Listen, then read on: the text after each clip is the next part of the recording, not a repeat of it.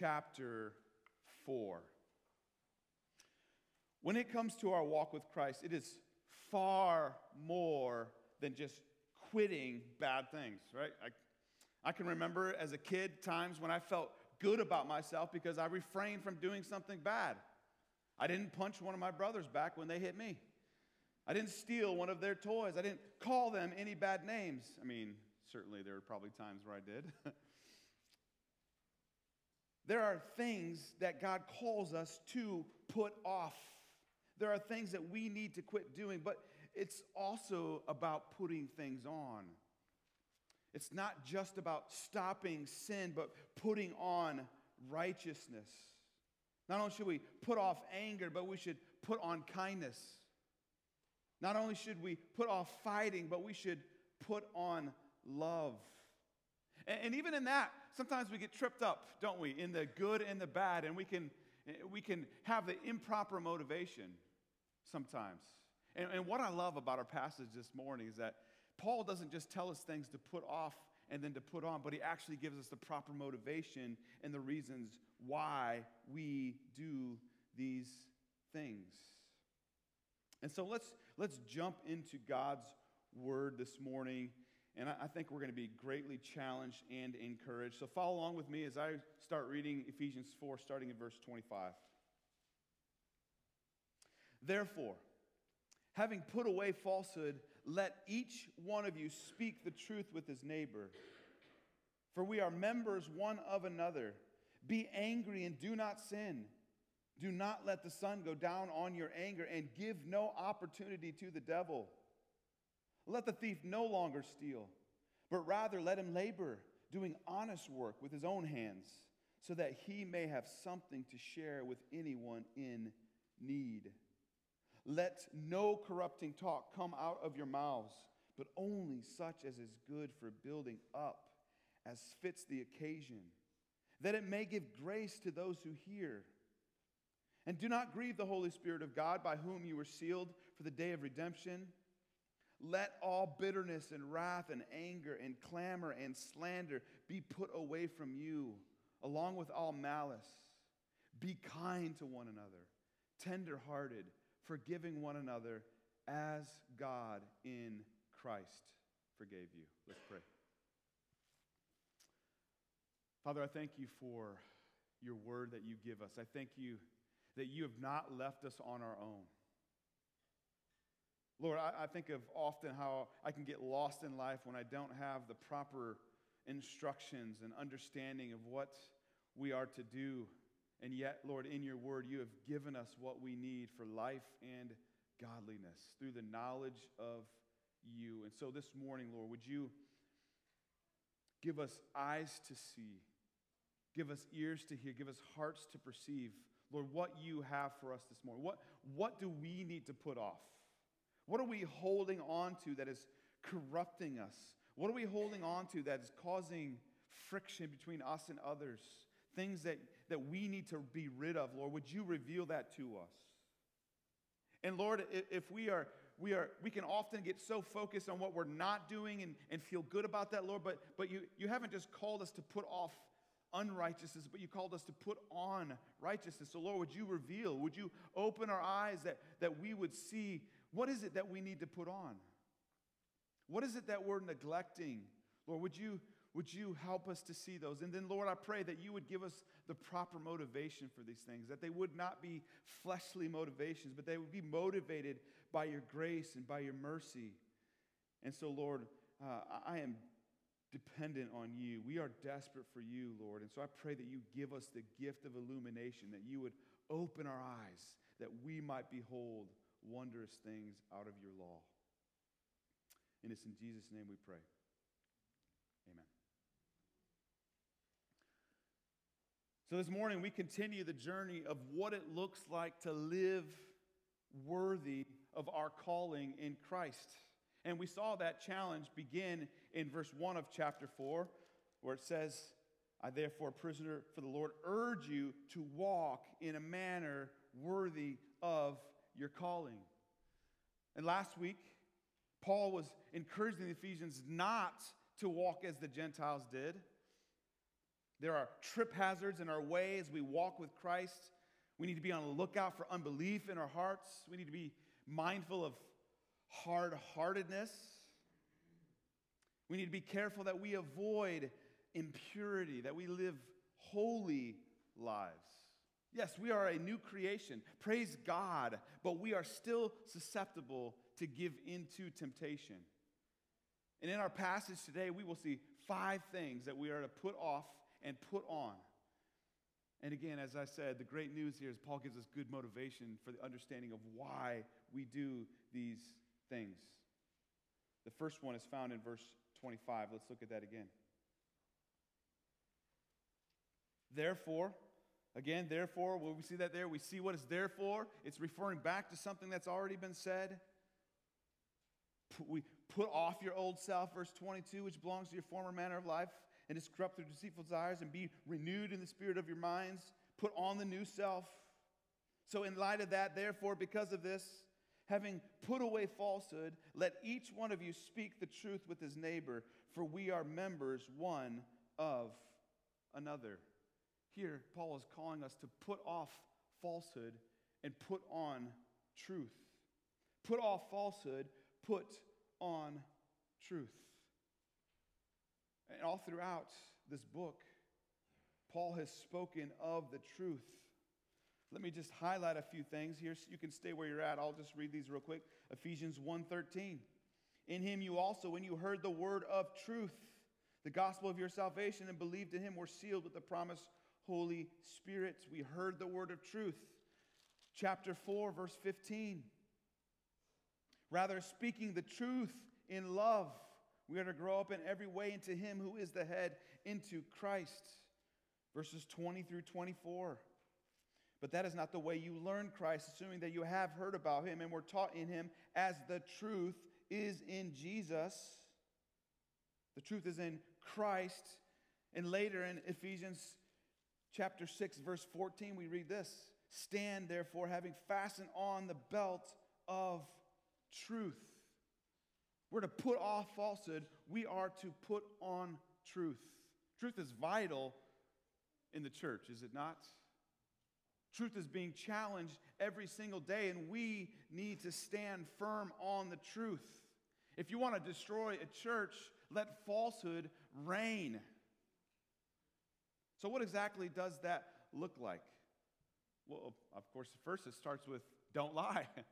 Don't spread lies. You know, often we can be tempted when we come across somebody that we don't know very well, and we might get frustrated with them. We might get angry with them. Have you ever noticed when you are angry at someone, every little thing that person does wrong drives you crazy? Now, someone that you have determined, I love this person, I'm going to commit my life to them, especially early on in like dating phase and early on in marriage especially, we tend to overlook, don't we?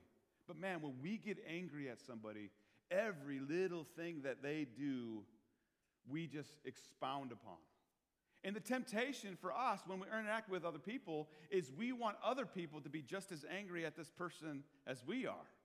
And so usually what happens, the conversation might start with a, can you pray for me? Not to say that's wrong, but we have to be careful of that. And our temptation is it becomes gossip, and it becomes taking a little bit of truth and twisting it and telling lies. And is this not what we see destroying the world and even sometimes destroying the church? We need to speak the truth to one another. And we must be careful not to participate in those types of conversations when people come to us. When people, you know, like if people come to me in counseling and they're complaining about somebody else, I'm like, look, they aren't here. It's your word against theirs right now. I'm concerned about your heart and how you respond. And so if somebody's coming to you wanting to complain about somebody else, the first thing we should do is like, you need to go talk to that person. This is not my business. I don't know if you are telling the truth or not. But the problem is, if we are close to people and we have good friends, what I see happen often is we tend to believe our friends over the other person because we know our friends. And so we just believe that they're telling the truth. We have to be careful that we don't allow this kind of thing to come between us. We read this in Proverbs 18:17. The one who states his case first seems right until the other comes and examines him.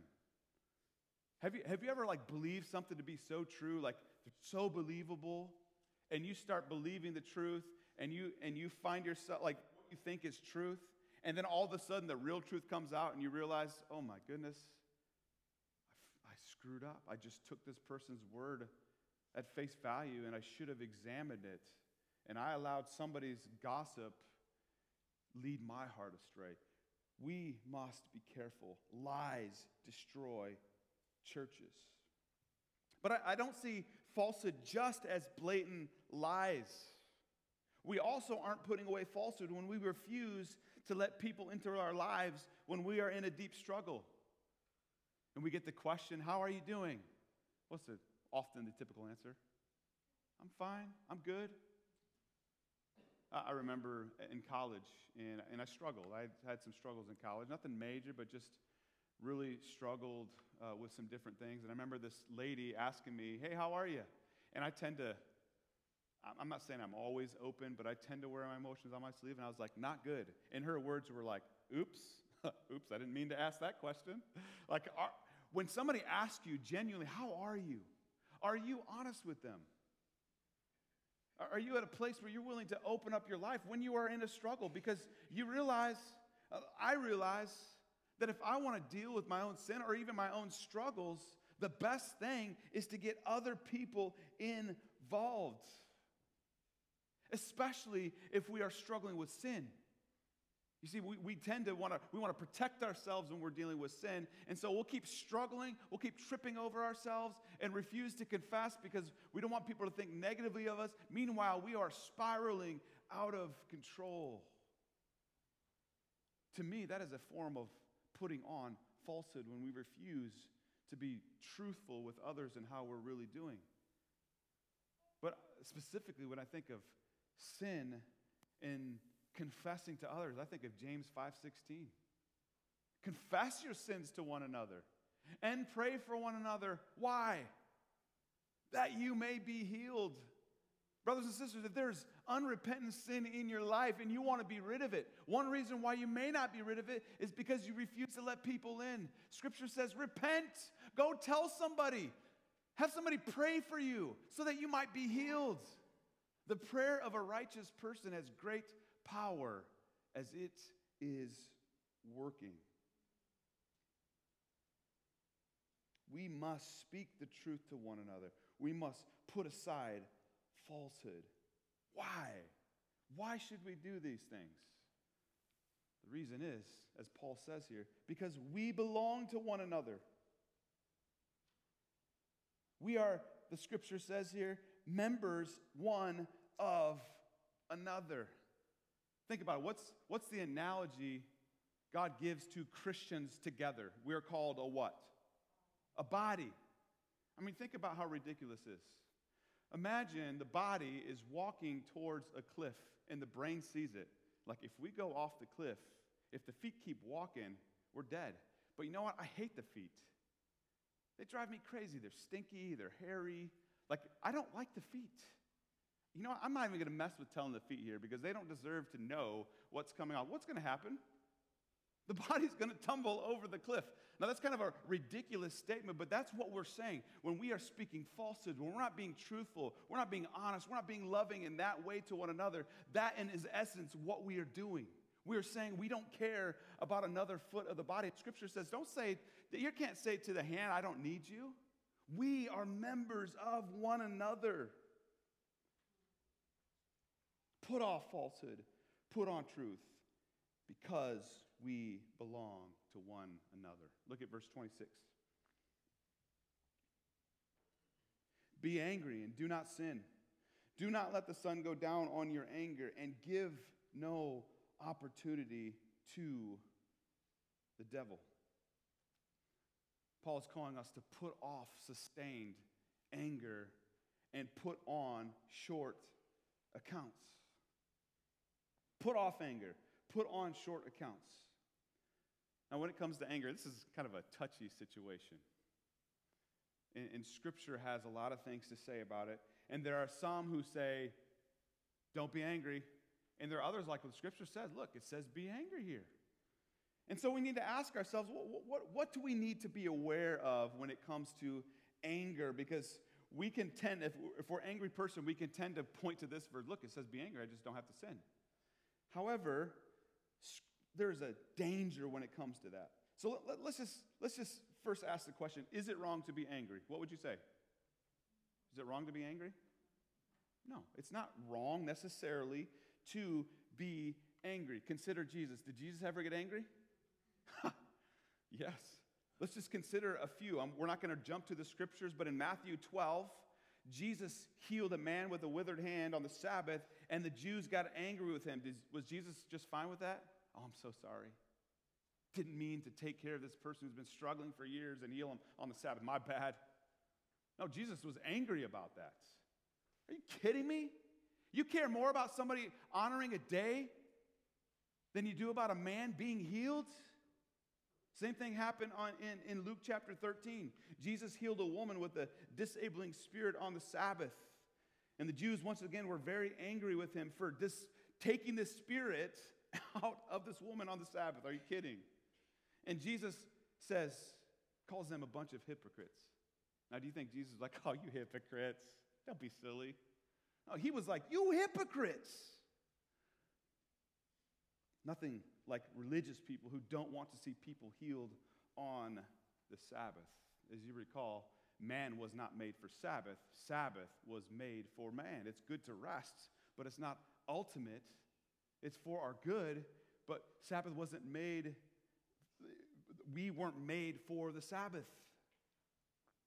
That made Jesus angry. And of course, we know when they were selling stuff in the temple, selling animals for sacrifices at a crazy price, what did Jesus go on? Hey guys, could we stop this? Hey, do you mind? Hey man, this is a house of prayer. Could we just stop this? Is that the way Jesus responded? He's angry. How dare you make my Father's house a house of prayer that's supposed to be a house of prayer? How dare you make it a den of thieves? And he flips over the temple table. So clearly, anger is not in and of itself wrong. You think of Paul and the apostles all throughout Acts. Did Paul not call out the Jewish leaders? Absolutely. I think of people throughout history. Consider Martin Luther and his anger towards the early church and their mockery of mandating so many man-made rules. I think of William Wilberforce's anger towards slavery. I myself have experienced anger towards the mistreatment of women, racism, children, the elderly, the neglect of the unborn from our country's leaders. There are times where anger is righteous, but we must be careful. Scripture is very clear that anger is not something that we should leave around the house. Anger is not something, it's not a bed that we should lay in on a regular basis. Paul, right here, says, don't let the sun go down on your anger. We have to deal with it. He calls us to keep short accounts. Consider what the scriptures say about this. James 1, verses 19 to 20. Know this, my beloved brothers. Let every person be quick to hear, slow to speak, slow to anger. Don't we often get that backwards? Aren't we often slow to hear, quick to speak, quick to anger? No, we got to be quick to hear, slow to speak, slow to anger. Why? The anger of man does not produce the righteousness of God.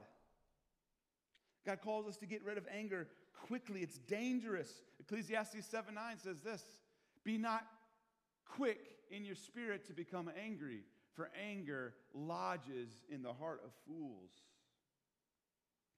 That's a good picture. Just get stuck in there if we don't deal with it. And that, it doesn't just like hibernate when we allow bitterness to reign in our hearts. Oh, sure, it might be quiet for a while, but that sucker just builds and builds and builds like a snowball falling down a mountain. And eventually you have this massive issue that will destroy you.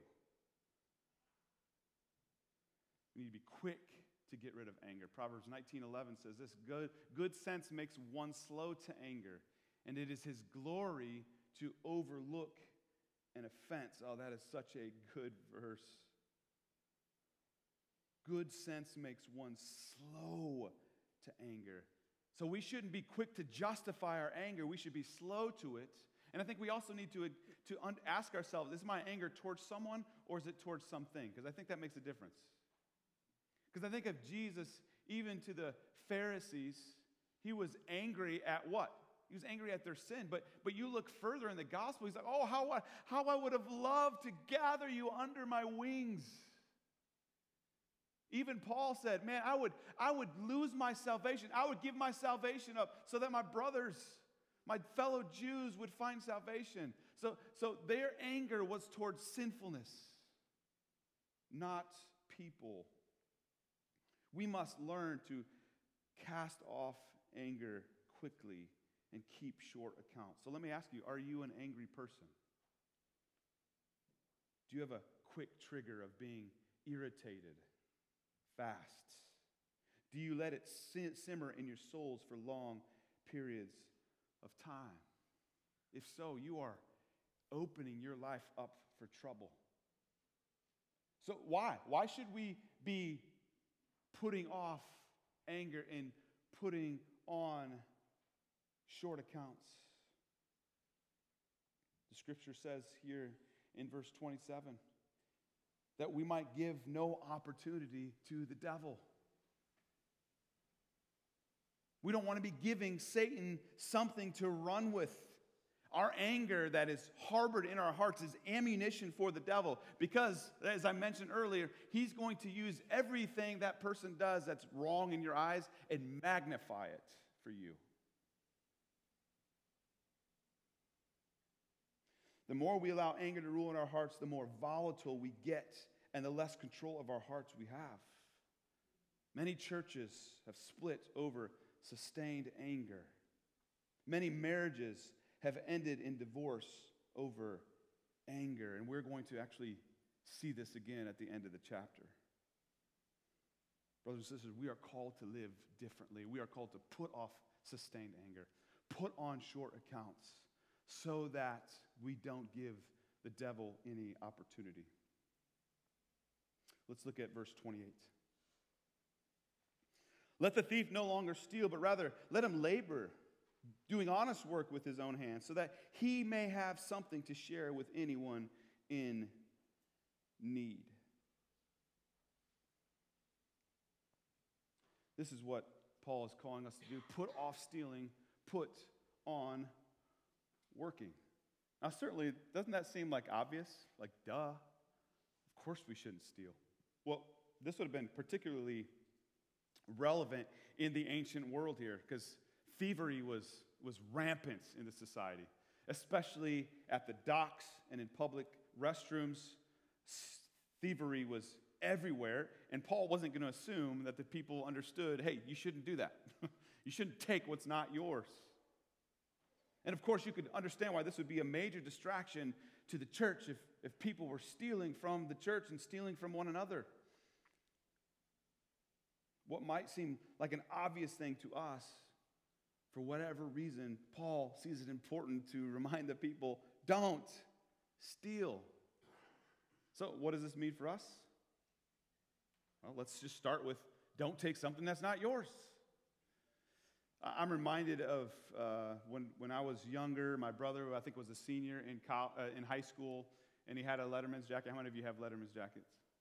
I never got one. A little jealous that I never got one. But he wore it to church one Sunday morning, and it was time to leave, and he goes to looking for his jacket, and lo and behold, it's gone. Somebody stole it. Like, who steals a Letterman's jacket? Now, if you know what a Letterman's jacket is, like, you put all of your awards on it, like you get badges for playing varsity sports, band, choir, all those different things. So he had a bunch of these patches on, and on the back of his coat was our last name, Hurt. Why would anybody steal this? And so they're talking to people in the church, wondering if anybody had seen this. I mean, the colors of it are very distinct. We went to Brandywine in Niles, and the colors are maroon and gold. It's not like a fashion state-like thing, but those were the colors. And so it's that kind of jacket would stick out in public, but a couple months go by and nothing. And basically, you give up hope. Like, we're not going to find this jacket. And 6 months later, my brother and my parents are walking around University Park Mall, and lo and behold, they look and see this maroon and gold jacket. And she turns around, this young girl, and on the back of it, H-U-R-T. This girl had my brother's Letterman's jacket at the mall. And thankfully, very, very quickly, they noticed a security guard and were able to get his jacket back. I mean, here's the thing about sin. It makes us stupid. Wearing a jacket that has somebody else's last name on it, you are wearing it to think. But this is what happens. Like, if we're not careful, we could find ourselves stealing in different ways. I think sometimes we're more clever at it. Certainly, the blatant taking something that isn't yours is stealing. But here's another thing, another challenge for us. How many of you come to church every week, sit in a pew, take in, receive, receive, receive, never give to the church, never give financially, never look to pour into anybody else, just looking to get, and then the time ends and you leave? Is that not a form of thievery, where you are taking but are refusing to contribute to the body of Christ in some form or fashion? Perhaps, maybe you are just so discouraged with who you are. Let me remind you, if you have repented of your sin and placed your faith in Christ, you have something to offer the body, because the same Spirit that raised Jesus from the dead lives in you. And listen, there are times where I'm not saying it's inappropriate to just be receiving. There are times where people have been wounded. And so if you find yourself in a place of just being wounded, perhaps the best thing for you is to receive. But there has to come a time where you give back. Why? Why should we put off stealing and put on working? It's because we see here in verse 28 that he may have something to share with anyone in need. Put off stealing, put on working, so that you can give to those in need. We see Jesus himself saying that it is more blessed to give than receive. I've received a lot in my life. I'm grateful for the times that I've had my soul refreshed, that I've been able to receive over periods of time. And through those seasons, I have learned that God owns the cattle on 1,000 hills. I've learned that he is my ultimate provider. But what I've also learned, that I find it way more beneficial for my soul to give rather than to receive. The reason why is because it puts us in a state of mind where we aren't just fully consumed with ourselves. Like that, I tend to just think of me. What do I get out of this? And when we're able to give physically, it's just taking our eyes off of ourselves and pointing it on to others. It's being reminded of all that we've received in Christ and then living our lives out for the sake of others. Again, some of you may not be in a place to give financially. You may not be able to give physically. You may not be able to meet a need in that sort of way. But you know what you can do? You can seek out how you can pray for others.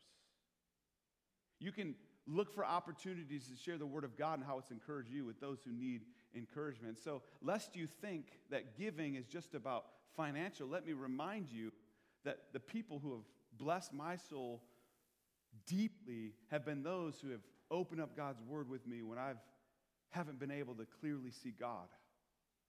And then my eyes have been refreshed. My heart's been renewed, reminded of God's grace because of the way people have invested in me.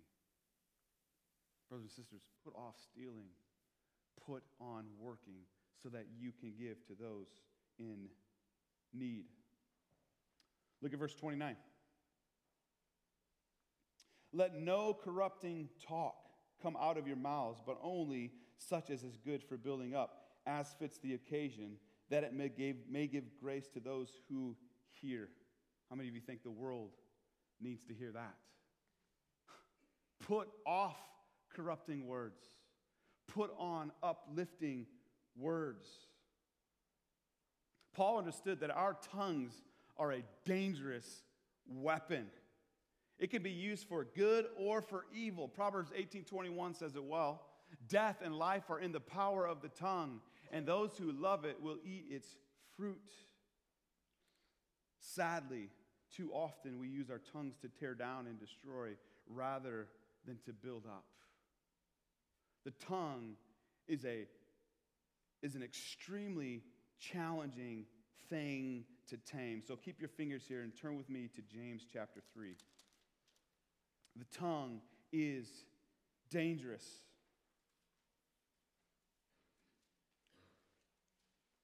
James chapter 3, starting at verse 1.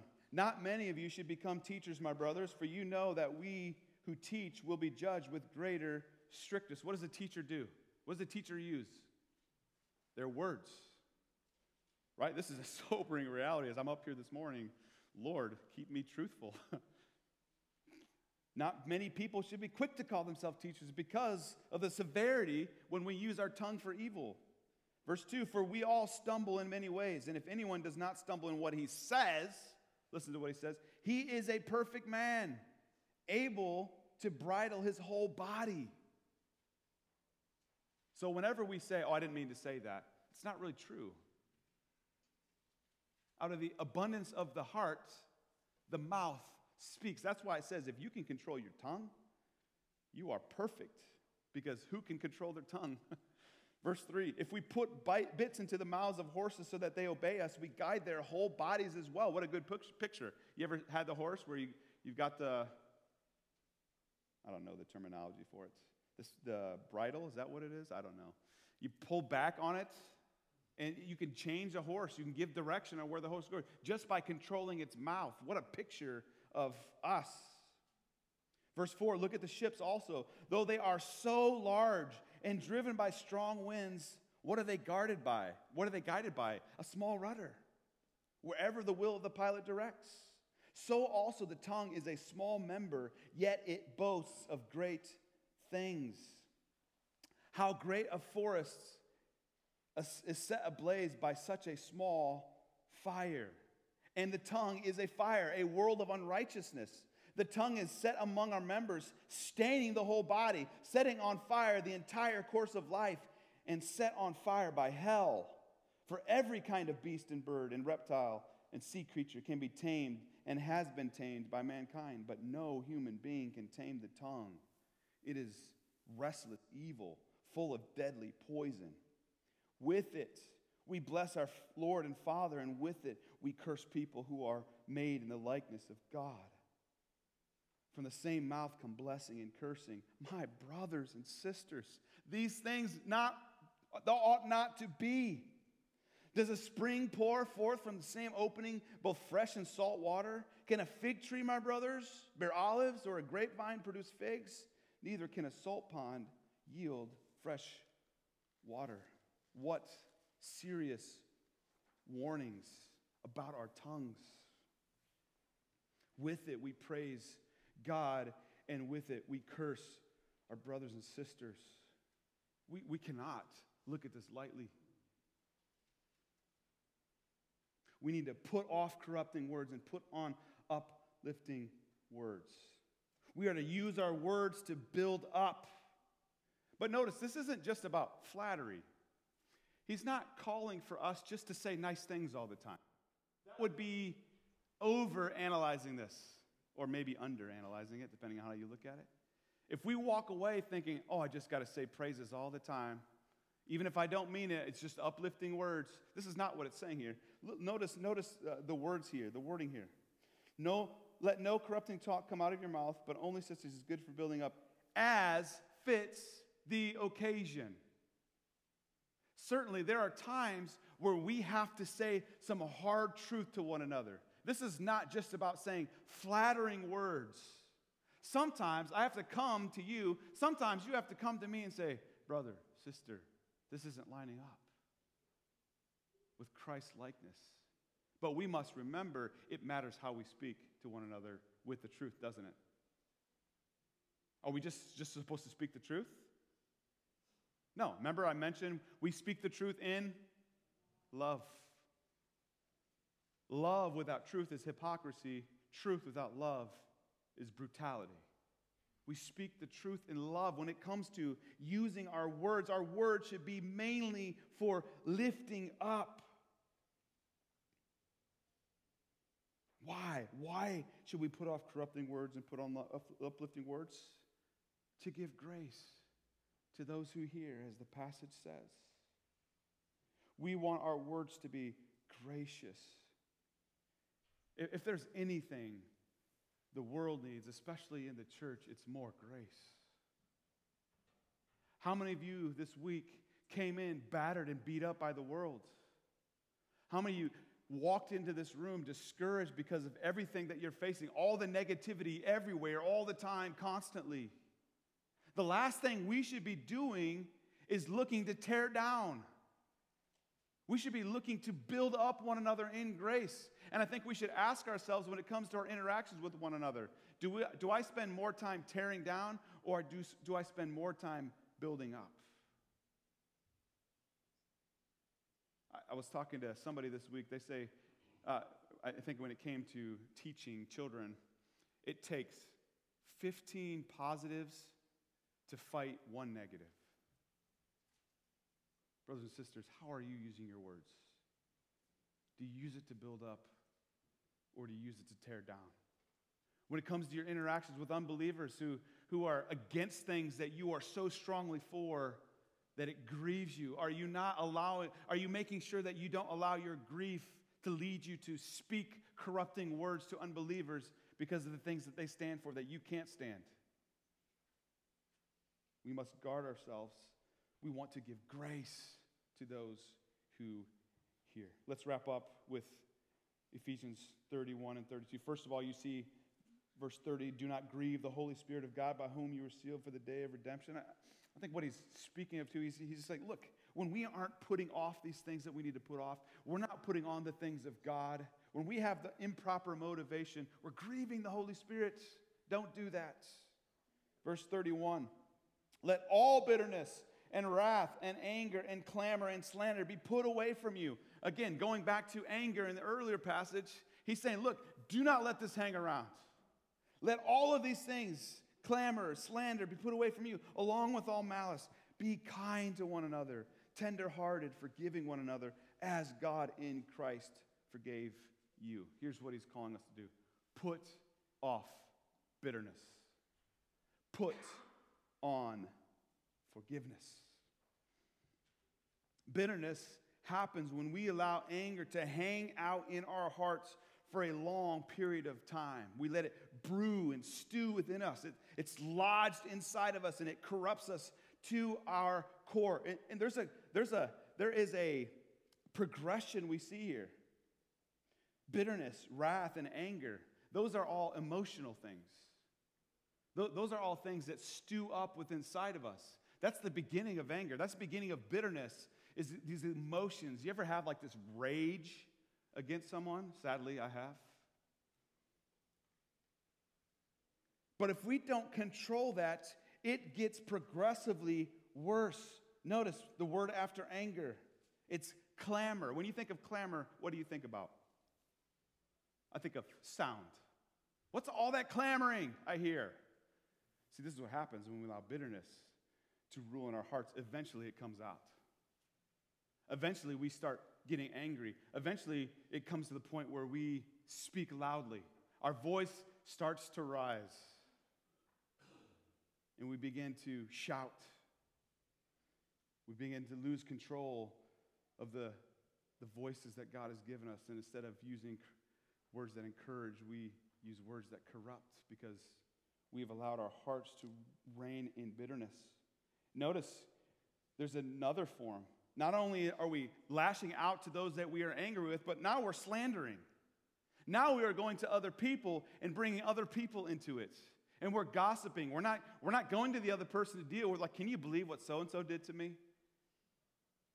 And we start to twist the truth and we cast lies because we want people to be on our side. And that if we don't guard our hearts, sometimes it leads to malice. This is when we physically act out. This is when we hear of stories and we're watching 2020, and yet again we hear they seem like such the perfect couple. And extreme forms of anger, of bitterness, can be murder.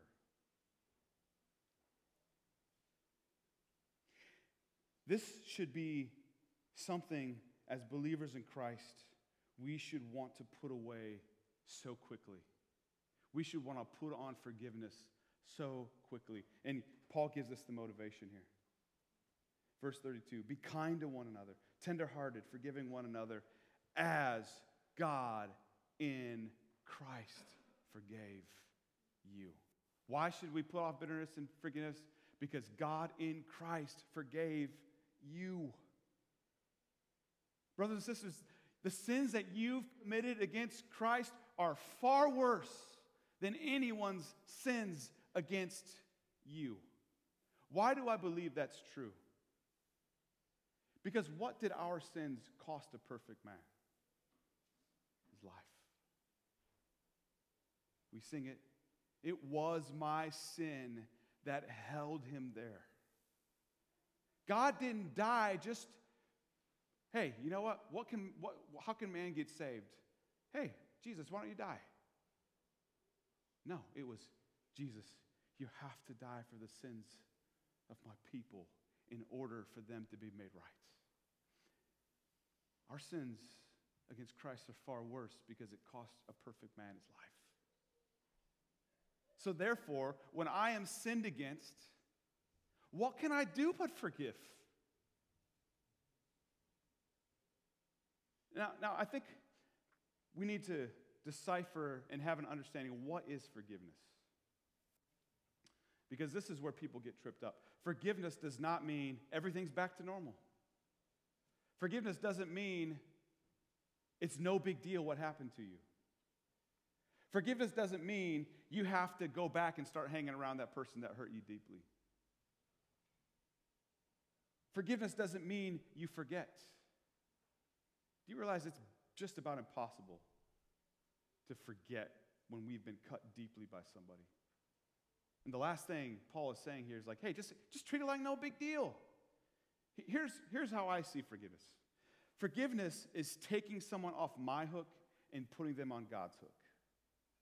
Forgiveness is, they have sinned against me. I'm going to stop bringing it and holding it against them, and I'm going to let God deal with them.